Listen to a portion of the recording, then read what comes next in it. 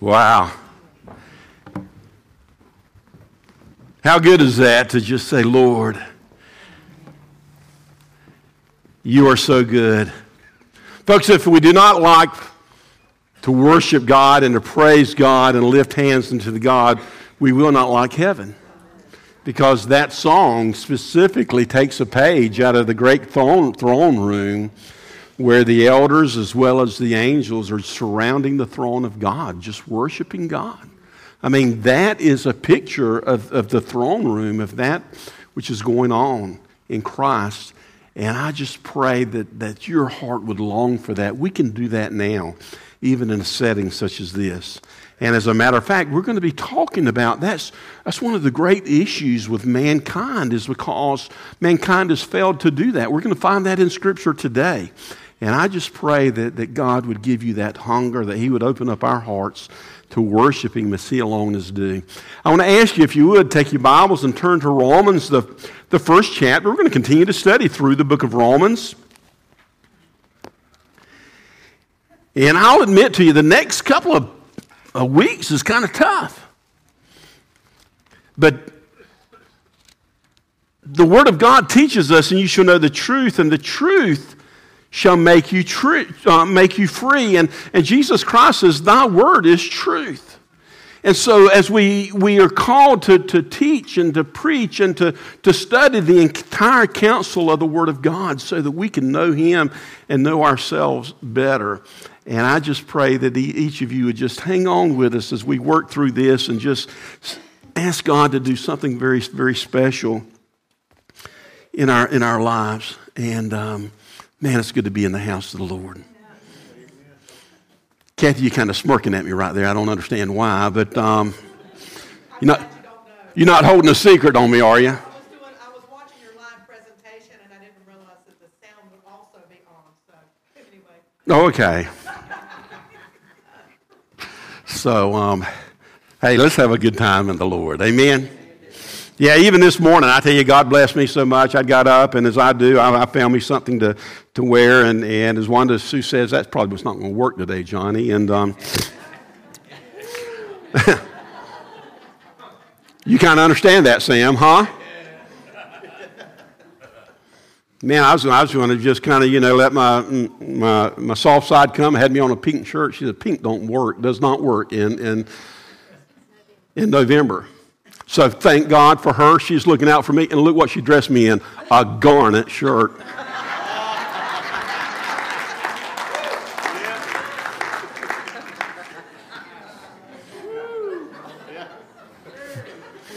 Do I need to say any more, huh?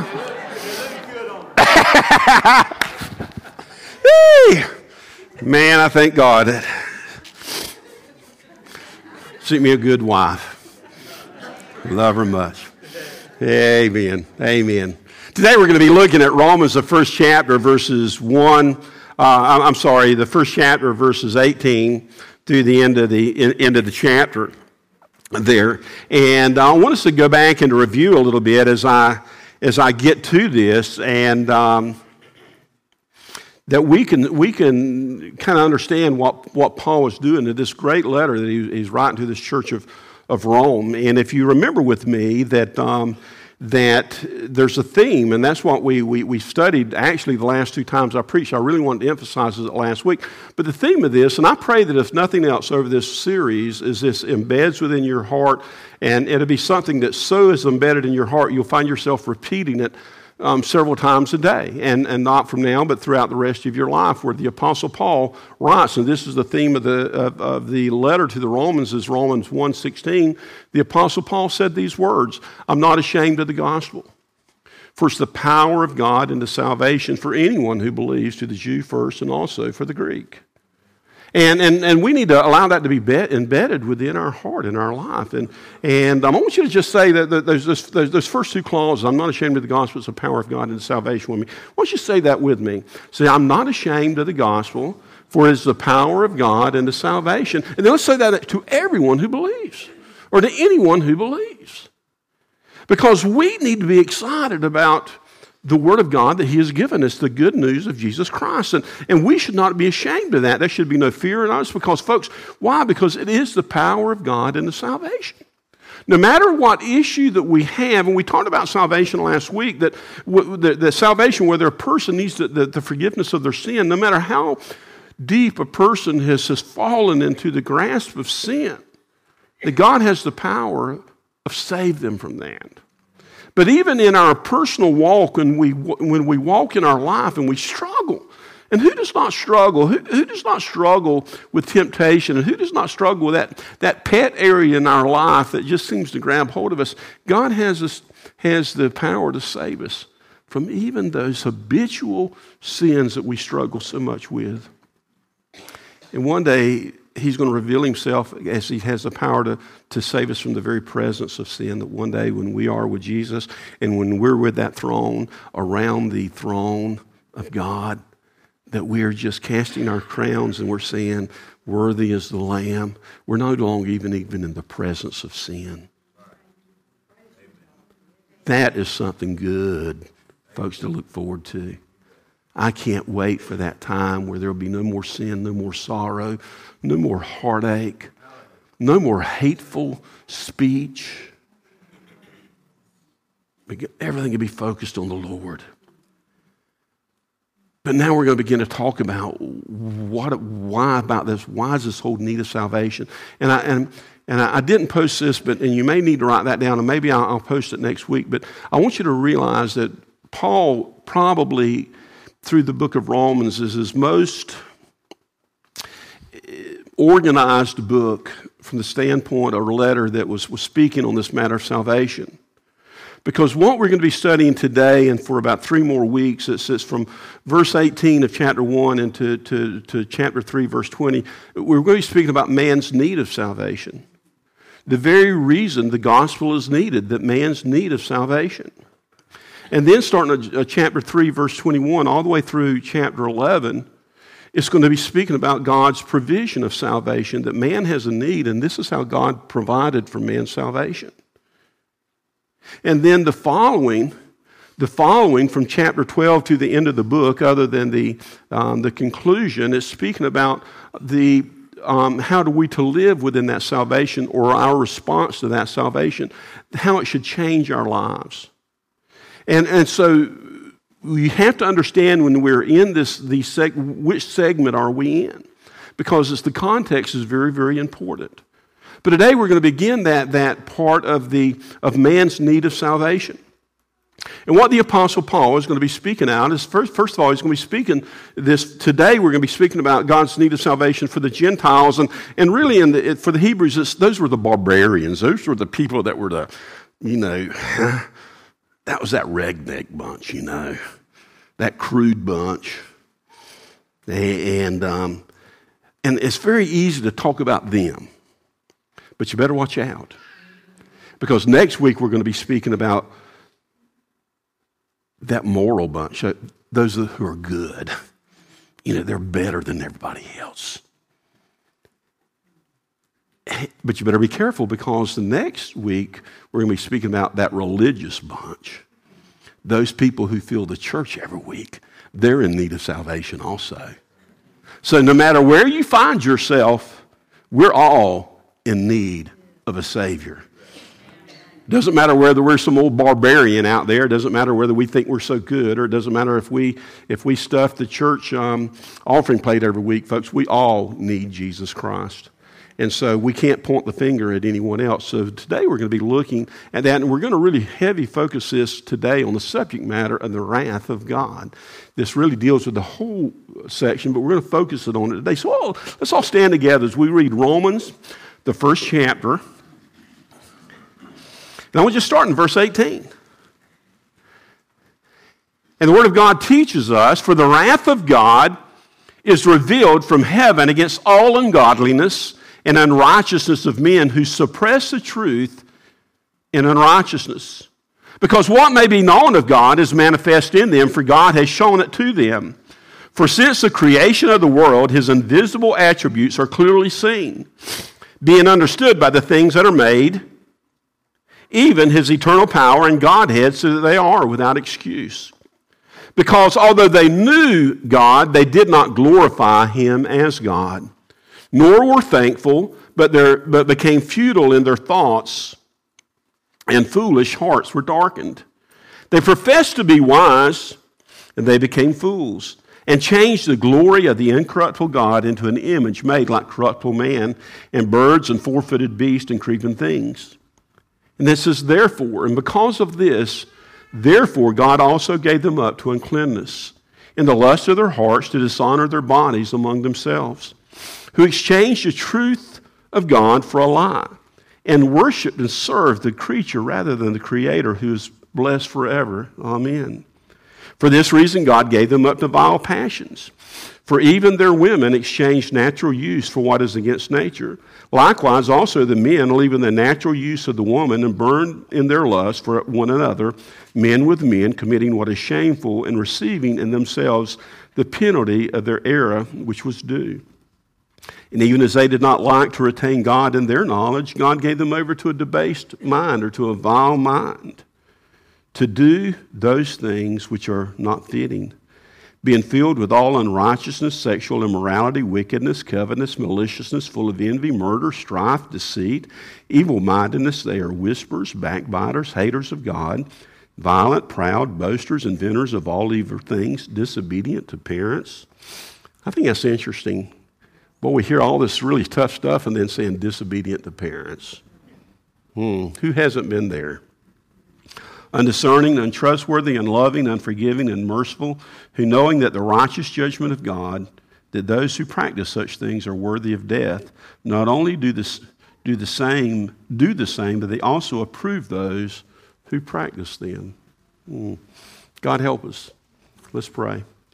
Father, I pray now that you would just take these words and God, that they'd be applied in our hearts. And I just pray that Father, you would open our ears that we can hear you speak to us, and God, our minds that we can understand, our hearts that we can receive, and also do something about it. God, we need you. And Father, your word says your gospel has the power of God unto salvation. And I pray today that God, that salvation would be not only offered, but God, be received. And God, today you'd set men free. Right here, dear Father. And so God bless our time in Christ's name. Amen. And amen. Tough subject, amen? But folks, it's the truth of God. And so, if I was to ask you, if you could design God, what would God look like? I mean, if you had an opportunity, if a committee of people come to you and say, we're on the committee that we're going to design God, what would that look like? I think many of us would, we'd love to design God as that great big grandpa figure that, that you could just sit on his lap and kind of like a Santa Claus type of figure, and whatever he wanted, that he'd give you that, and man, he'd just love on you, and kind of turn his back when he saw you being hateful and just that way. He was just always kind of there when we needed him, but you never heard any harsh word. And I think that many people have that idea of God today. I've heard so many people over my life in dealing in situations, or when you're dealing with subject matters like this, they would say, my God would not send somebody to hell. You ever heard that? My God would not allow that child to suffer. And so therefore there must be no God at all. The great problem was that is the God of their own imaginations that men and women have made up. That's not the God of the Scripture. And so if we're truly to want to know God and who God is, I cannot find that from what people think about God, but I have to find that through whom God is. And that's what the Apostle Paul is trying to get to the situation, because when he says, I'm not ashamed of the gospel, for it's the power of God unto salvation, that he knows that first and foremost, you must know who this God is that has that power to meet those needs that we have. And I think it's very, very interesting that right out of the chute, he says, for the wrath of God.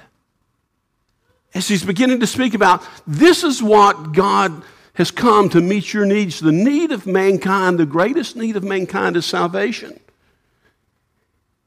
And the reason of that is because of the wrath of God. He didn't try to sugarcoat. He didn't try to crawfish into this.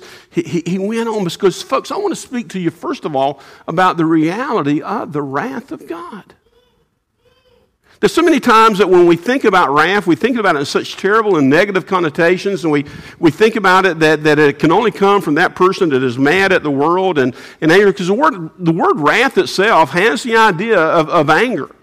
It has the idea of retribution. There's no doubt about that. Orge gives you that idea, but it also has the idea of passion.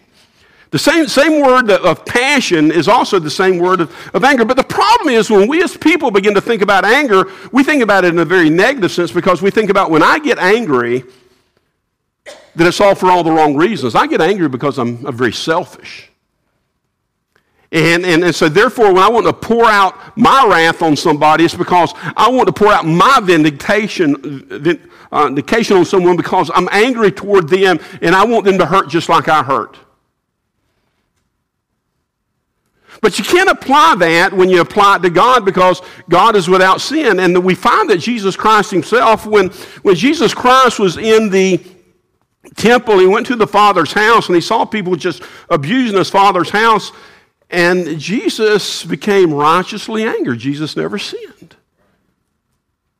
But he was angry because of what people have brought and made filth and made a mockery of his Father's house.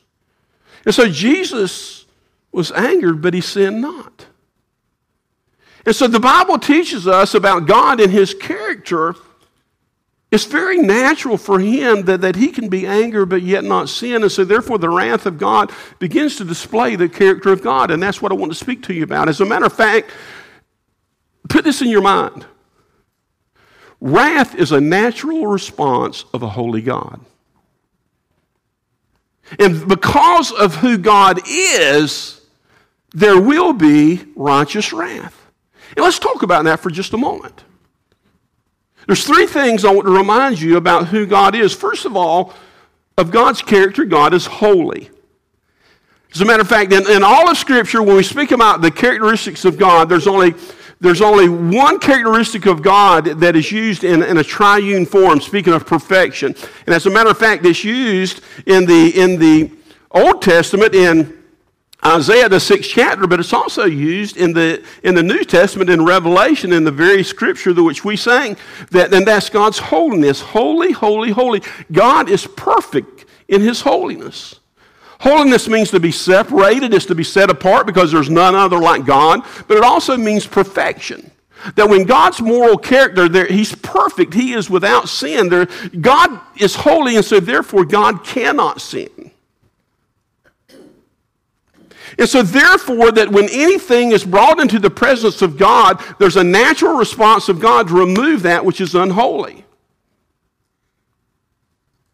Just when Jesus walked into the temple, which was to represent to people in that age where the house of God or the presence of God, that Jesus began to remove those things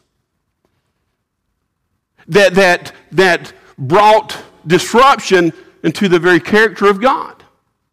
Let me break it down in another term. Wanda Sue, she likes things clean around the house. As a matter of fact, every now and then she'll be gone, and I think I will clean up the kitchen, and then, boy, if she won't come and clean up right behind me, I think I've done a good job, but she sees things I don't see. She wants her kitchen, she wants her house clean. But you just let one little old roach run across that kitchen floor, and she goes nuts. I mean, just goes crazy. Because she don't want that nasty roach in her clean kitchen. Now, she does not pour her wrath out on it because she thinks I'm the only one that can pour the wrath out on a roach. Whether I'm outside, no matter where I am, and I'm thinking, oh, why don't you just get a broom and kill the roach? But she, but she wants that roach gone. And what's happened is Miss Wanda Sue's wrath pours out upon that dirty roach because she doesn't want to affect her clean kitchen. About the same thing if happened if she had it all cleaned up and I just come from the woods and all filthy nasty and just walked on through there and whomping, she would kind of get me out of there too.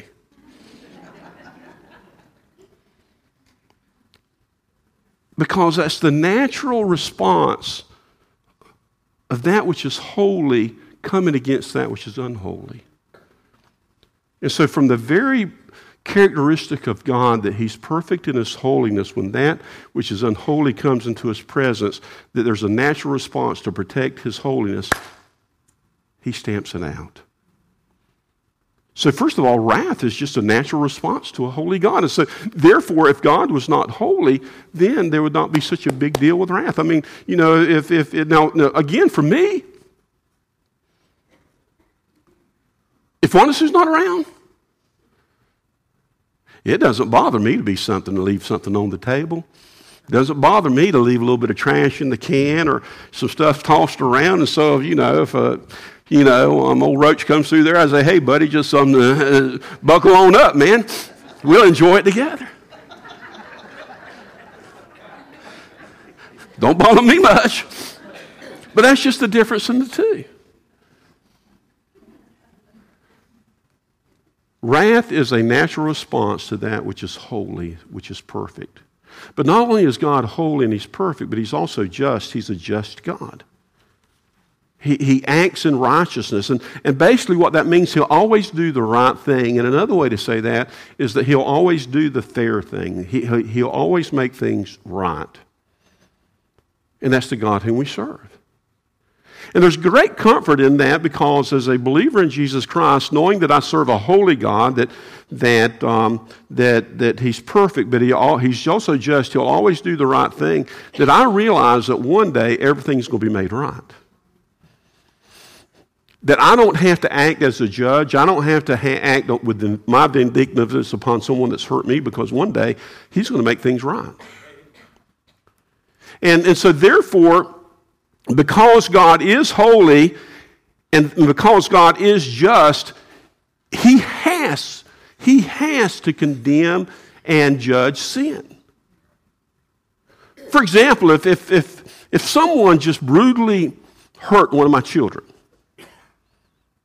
and they caught the culprit and they brought him into the judge, and this person had brutally hurt one of my children, and man, I was restraining myself because I would want to bring vindication upon that person. And then the judge got up there and admitted, okay, guy, you brutally hurt Johnny's child, but you know what? I feel merciful today, and I'm going to forgive you and just turn you loose. It's great that judge was merciful, but it's not so great there was not justice. Because I would be right, my child would be wronged, and I would be wronged. And even though that judge might have had a merciful heart, it was not fair because the people that were hurt so bad was left unpunished. The people that were hurt so bad were left without justice. You see, folks, God is a forgiving God, but he's a just God, which means that because of his judgment, that one day all sin has to be paid for. All sin has to be paid for. It all has to be made right, and it will be made right on that final day. Otherwise, he would not be a just God. Otherwise, he could not be a holy God. And he's also a loving God. And because God's a loving God, he always wants that which is best in our lives, and also he wants to remove those things in our life that causes us great harm. Let me just give you a news flash. Every problem that you have in your life, every problem, has at its root sin. If you have a health problem, the root of that problem is ultimately sin. If you have a relationship problem, the root of that problem is sin. If you have an addiction problem, the root of that problem is sin. And God would not be a very loving God if he did not want to punish sin. Because that is the very thing that destroys the people he loves the most. And so when we want to think of wrath in a very negative way or making him a very negative God, we need to understand that really defines for whom God is. And God, because of his holiness, and God, because of his justice, and God, because of his love, he has to pour his wrath out upon sin. Do you agree with that? Wow, let's go a little bit further then. Let's not only look at the very reality of wrath, but let's look at the scope of wrath. How far will it be spread? Because it continues on that he says, for the wrath of God is revealed from heaven against all ungodliness and unrighteousness of men who suppress the truth in unrighteousness. God's wrath reaches out to all ungodliness and all unrighteousness. You see, it's very easy for us to look at sins and to categorize sin. And it's very easy for us, when we think about that child abuser, that person deserves the wrath of God, but I've never abused a child, so therefore I don't deserve the wrath of God. See, we like to categorize in our minds. You know, there's some sins that are worse than others, and some deserve the wrath of God, and others don't deserve the wrath of God. But the problem is the wrath of God is revealed from heavens for all ungodliness and all unrighteousness. All. See, the word ungodliness means basically without God or not honoring God, or it's not revering God or not fearing God. So did you realize that part of the idea of unrighteousness is that when I don't give God the glory that's due? Maybe I live a pretty good life, but I give no honor to God. I do not worship him the way that I should worship him. I do not, growing up, I thank God for a mom and daddy that when we sat around the table, that we never picked up a fork, never hit our lips before we were told to stop and thank God for the food that he's given us. And I think that's a wonderful example to show your children. And folks, he's the same God when you're sitting in a restaurant than when you're sitting in your house. You need to thank him, God, no matter where you are. And give God the honor. God, I recognize this food that I'm eating. You gave that food to me, and I need to praise you. You know, God, I want to thank you for the clothing that you give me. I want to thank you, God, that you allowed me to wake up this morning. But against that idea of ungodliness is simply not giving God the glory that he's due. Giving him the praise, the worship that he's due. And then unrighteousness is basically speaking of behavior that is not righteous. And so any behavior that I commit that is against the character of God, that's things I actively do. Whether I lie or whether I cheat or whether I disobey parents, or whether I talk with someone with anger out of my tongue, or whether I steal or whether I cheat or whether I murder or whether I abuse a child.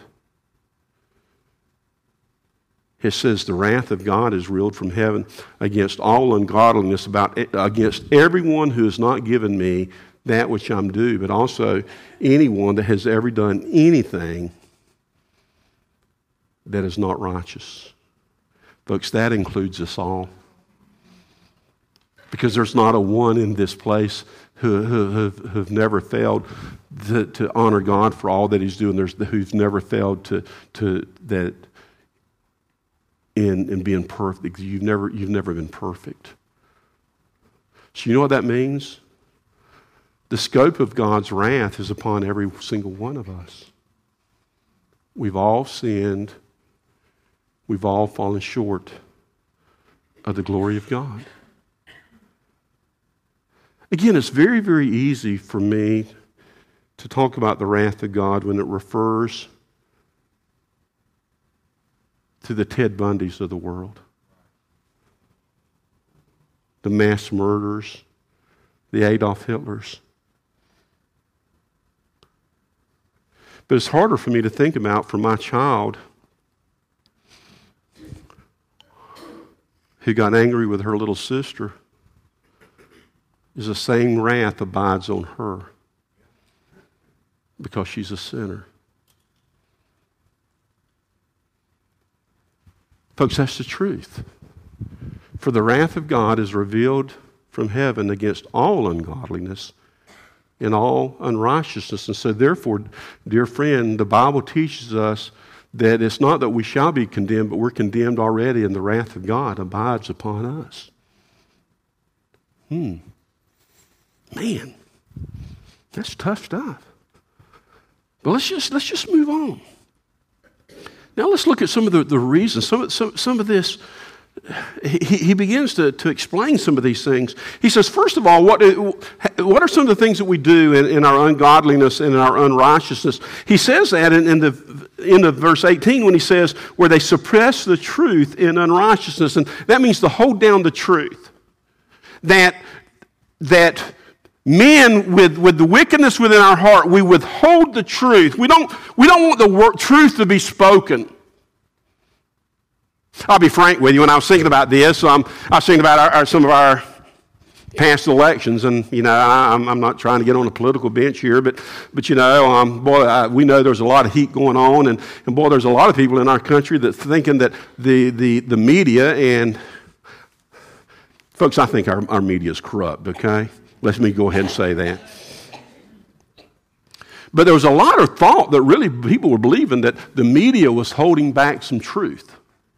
They weren't given the whole story, or they were twisting it the way they wanted to. Why were they so afraid of the truth? Because they were afraid if people know the truth, it would change people's minds. Do you agree? Yeah. It's the same way when Mama would come. Son, where you been tonight? Well, Mama, I've been out riding. Son, who you been riding with? Well, I've been riding with some buddies. What I was doing is I was holding back the truth because I knew if she knew the truth, it wasn't good. And so I was suppressing the truth because I knew the truth would bring some problems in my life. But folks, that's what we do all the time, that men suppress the truth of God because we know that the truth of God will expose us for who we are. That's why people don't like to hear messages like this, because it begins to expose us for who we are. And so the best way to do that is we pick and choose in the Bible to help people feel good about themselves rather than to show them this is who you really are. And the Bible says that part of the wrath of God is because we have chosen to suppress or hold the truth down of the righteousness of God, even though it's the truth that shall make us free. And folks, we do that all the time. Again, the Bible says there will come those times in the end where the churches will gather up themselves preachers who will tickle their ears, because they don't want the truth. Folks, that's went on since the fall of man. We suppress the truth in unrighteousness, but also we reject the God who manifested himself to us. Look what he says in verse 19 and 20. Because what may be known of God is manifest in them. For God has shown it to them, for since the creation of the world, his invisible attributes are clearly seen, being understood by the things that are made, even his eternal power and Godhead, so that they are without excuse. I think one of my favorite verses in Scripture that tells us about how man is so much different than the rest of creation is Ecclesiastes, the 3rd chapter. Verse 11, when it says, he has made everything beautiful in its time, and he's put eternity into their hearts, except that no one can find out the work that God does from the beginning.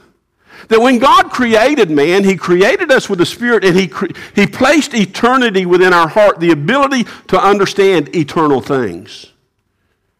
And so when God begins to reveal himself, and he reveals himself through all the creation, it speaks to that part of our heart that we can understand that there's really a God out there.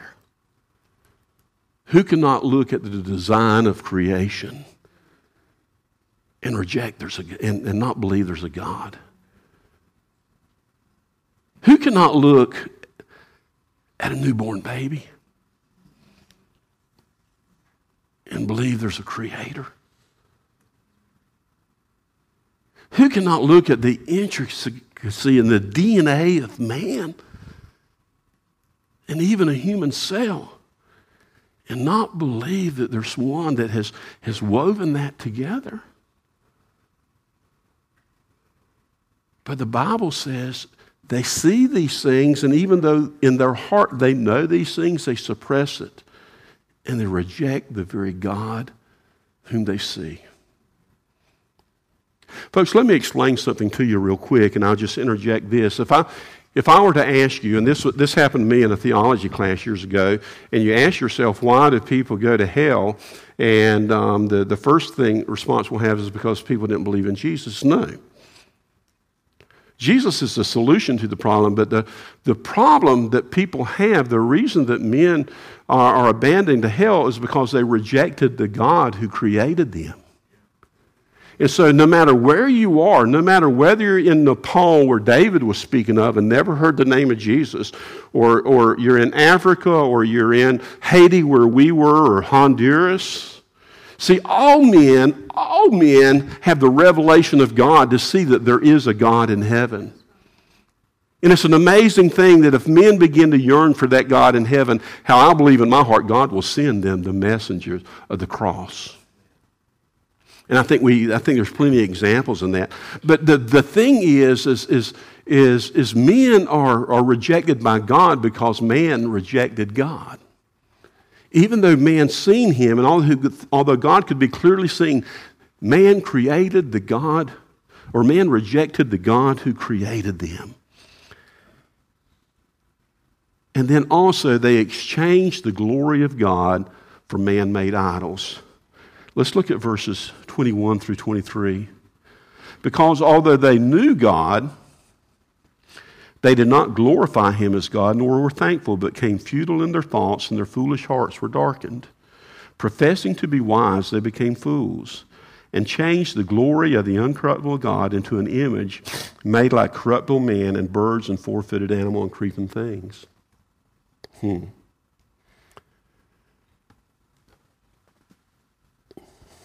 That although they knew God, they rejected him and not given him the glory that God is due, the Creator, but began to create for themselves their own idols.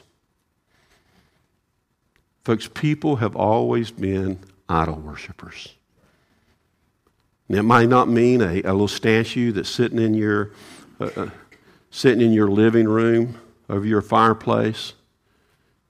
It could be your bank account. It could be the trophies you have hanging on the wall. It could be your diplomas that you have. But we all give glory to something else rather than the God who created us.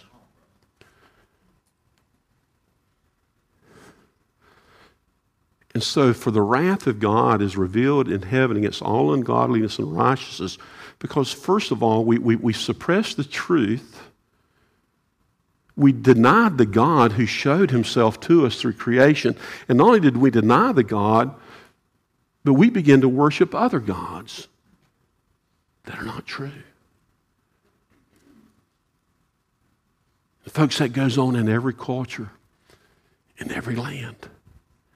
Can you imagine how that grieves the heart of God, the one who created us, the one that placed us in this world and placed us in a garden, and then the creature turned his back on the Creator and says, I have nothing to do with you. And folks, every time we sin, that's what we're doing. Every time we sin, we're saying, God, I know better than you. I'm going to do it my way.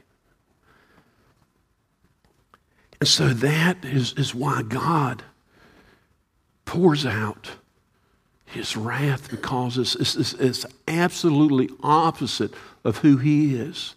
And I want to speak to you about when it says the revealing of God. Let me speak to you about, and I'll try to work through this very quickly and we'll close, that God reveals his wrath in several different ways. And let me speak to you that. I want to show you 5 different ways that God reveals his wrath. First of all, is called eternal wrath. Eternal wrath is what we know as hell, that when God comes and judges the heavens and the earth at the ends of time, and he separates man as well as Satan and his evil demons, that they will spend eternal punishment under the wrath of God. That's eternal wrath. There's also got myself tongue-tied. Eschatological. Thank you, mother-in-law. Thank you much. I get tongue-tied. That's speaking of last things, and that speaks about the final day of the Lord when God begins to pour his wrath upon the earth during those final days that we read so much about, especially in Revelation. There's also what's called cataclysmic wrath. And that's where there's times in history where God just got a mess of everything, and he poured his wrath out in a very cataclysmic type of a way. The flood was part of the cataclysmic wrath. Also, that we find when the flood, we also find when God, with Sodom and Gomorrah, God poured his wrath in a very cataclysmic way upon those. We see that in Scripture, that folks, God can say there's enough. And so we have those. There's also another wrath that's called consequential wrath. That is basically the sowing and the reaping. That if I choose to walk away from the principles of God, then I'm going to have to pay the wrath of my consequences. I surely can't blame God and point fingers at God. If I want to go being an immoral person and go catting around with every girl around, and then I catch a venereal disease, that's my fault. You can't blame God on that. But there's the law of sowing and reaping, and we pay wrath. God, we receive God's wrath from our own consequences. But what he's speaking about here is the wrath of abandonment. Abandonment.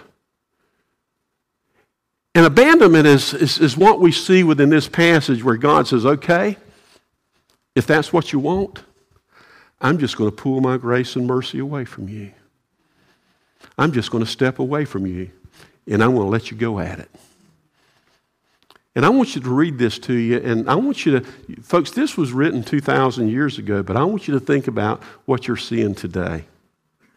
Because we're seeing this wrath being poured out on America today. When he says these words, when he says abandon them, and he describes it as God gives them up. Okay, I'm just going to give you over to yourself. He says, therefore God also gave them up to uncleanness in the lust of their hearts to dishonor their bodies among yourself. He says, okay, I'm just going to give you over. And so therefore you begin to have very unclean thoughts, and you begin to do to your bodies what you ever want to. Hey, if you want to live immorally, God says go at it. If you want to sit and read pornography all day long, then go at it. If you want to sex people all night, go online. If you want to get with your buddies and speak on those crude jokes, just go at it. I'm just going to turn you loose and see where that's going to leave you. And folks, we live in a world there's no shame anymore. You can't even watch a ball game without the filth that's on the commercials, because God has given us up. But then also, but then he takes it. But it's also who exchanged the truth of God for the lie. Did you know that happened in the garden when Eve exchanged the truth of God for a lie? When Satan told Eve, don't you know that you shall not surely die? So she believed the lie rather than the truth. And that's what we've done ever since. We've exchanged the truth of the lie, because how many times in my mind, I realize this is not right, but I go ahead and do it anyhow.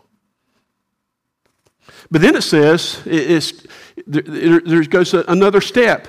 And for this reason, God also gave them up to vile passions. Now, these are unnatural passions, where it's like a step further than just the unclean passions, but now it's just something that's very unnatural. For even their women exchanged the natural youth as what is against nature. Likewise, also men, leaving the natural use of the woman, burned their lust for one another, men with men, committing what is shameful and receiving in themselves the penalty of their error which is due. And even though they did not like to retain God in their knowledge. Folks, that's homosexual behavior. No, you can try to change what's being said there, but it says what it says. Because God says this is a different type of passion. This is not just an unclean passion, but this is a vile passion that is changed. And so God says there's a progression here where the natural use of our bodies, we use it for something else. And so do we see this in our world today? Matter of fact, when I walk into a mall and I walk into a bathroom, I have to look around to make somebody's not sharing that stall with me. It's crazy. That it's not even natural anymore. And so you take that progressive, so God says, okay, I'm going to give you over. Okay, first of all, I'm going to let you play into things that's going to be very unclean. Then you're going to take it a step deeper because, folks, sin is never satisfied. You always want a little bit more. Ted Bundy said he began his career by going into Penny's and looking at the lingerie pages in JCPenney catalogs. And then it took him to another level until later he became a mass murderer. Ted Bundy never woke up thinking that I'm going to be a mass murderer one day. Sin will take you further than you'd ever thought you'd go. And then God says, okay, I'm going to leave you to yourself. Just keep on at it. And then he takes us to a debased mind where it says, and even they did not like to retain God in their knowledge, God gave them over to a debased mind to do those things which are not fit. You know what debased means? It means useless. It means your mind is not even useful anymore. It doesn't even make sense. And to me, the greatest example of this is we live in a country that has aborted 50 million babies, but I'll get thrown in jail because I destroy a turtle leg. Now, you just tell me how crazy that is. I mean, you just tell me how crazy. That doesn't even make sense. It doesn't even make sense. It doesn't make sense how someone can choose, even though that I have all my male parts, but today I want to choose to be a girl. It's crazy. It's crazy. And that's what this means. There's a debased mind that our minds are not even useful today anymore. But that's where we get ourselves. And you think, how did we get here? It's the wrath of God, folks.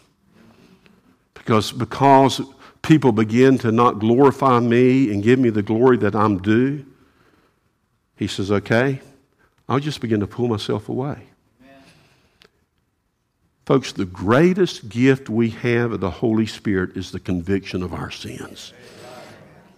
I thank God for the conviction of my sins because I know Johnny too much, and if the Holy Spirit did not convict me of my sins, by God's grace, I could be Ted Bundy. And I speak of Ted Bundy a lot because we were in Tallahassee when that occurred years ago, and it was terrible. I could be a mass murderer. I could be a rapist if it was not for the grace of God. So I thank God that His grace has been upon me because once He lifts His grace from me, folks, I'm in a dangerous place.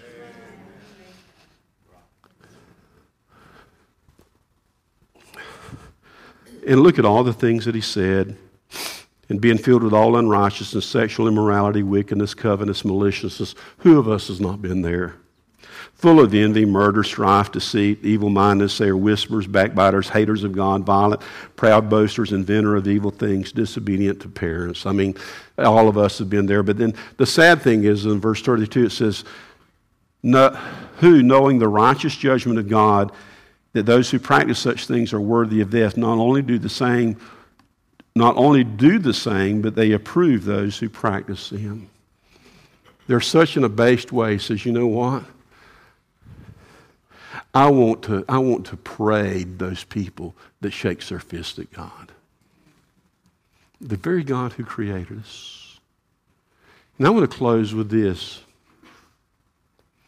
And again, be careful before you judge others, because he's going to get you and me in the next couple of weeks.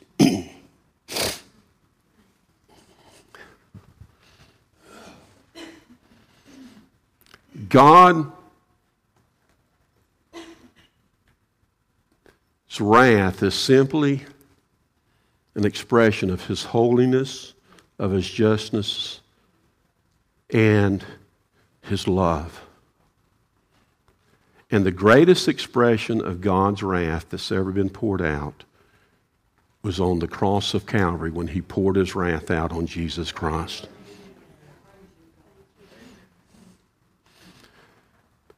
We're entering the Christmas season, and Jesus came to save sinners who are lost.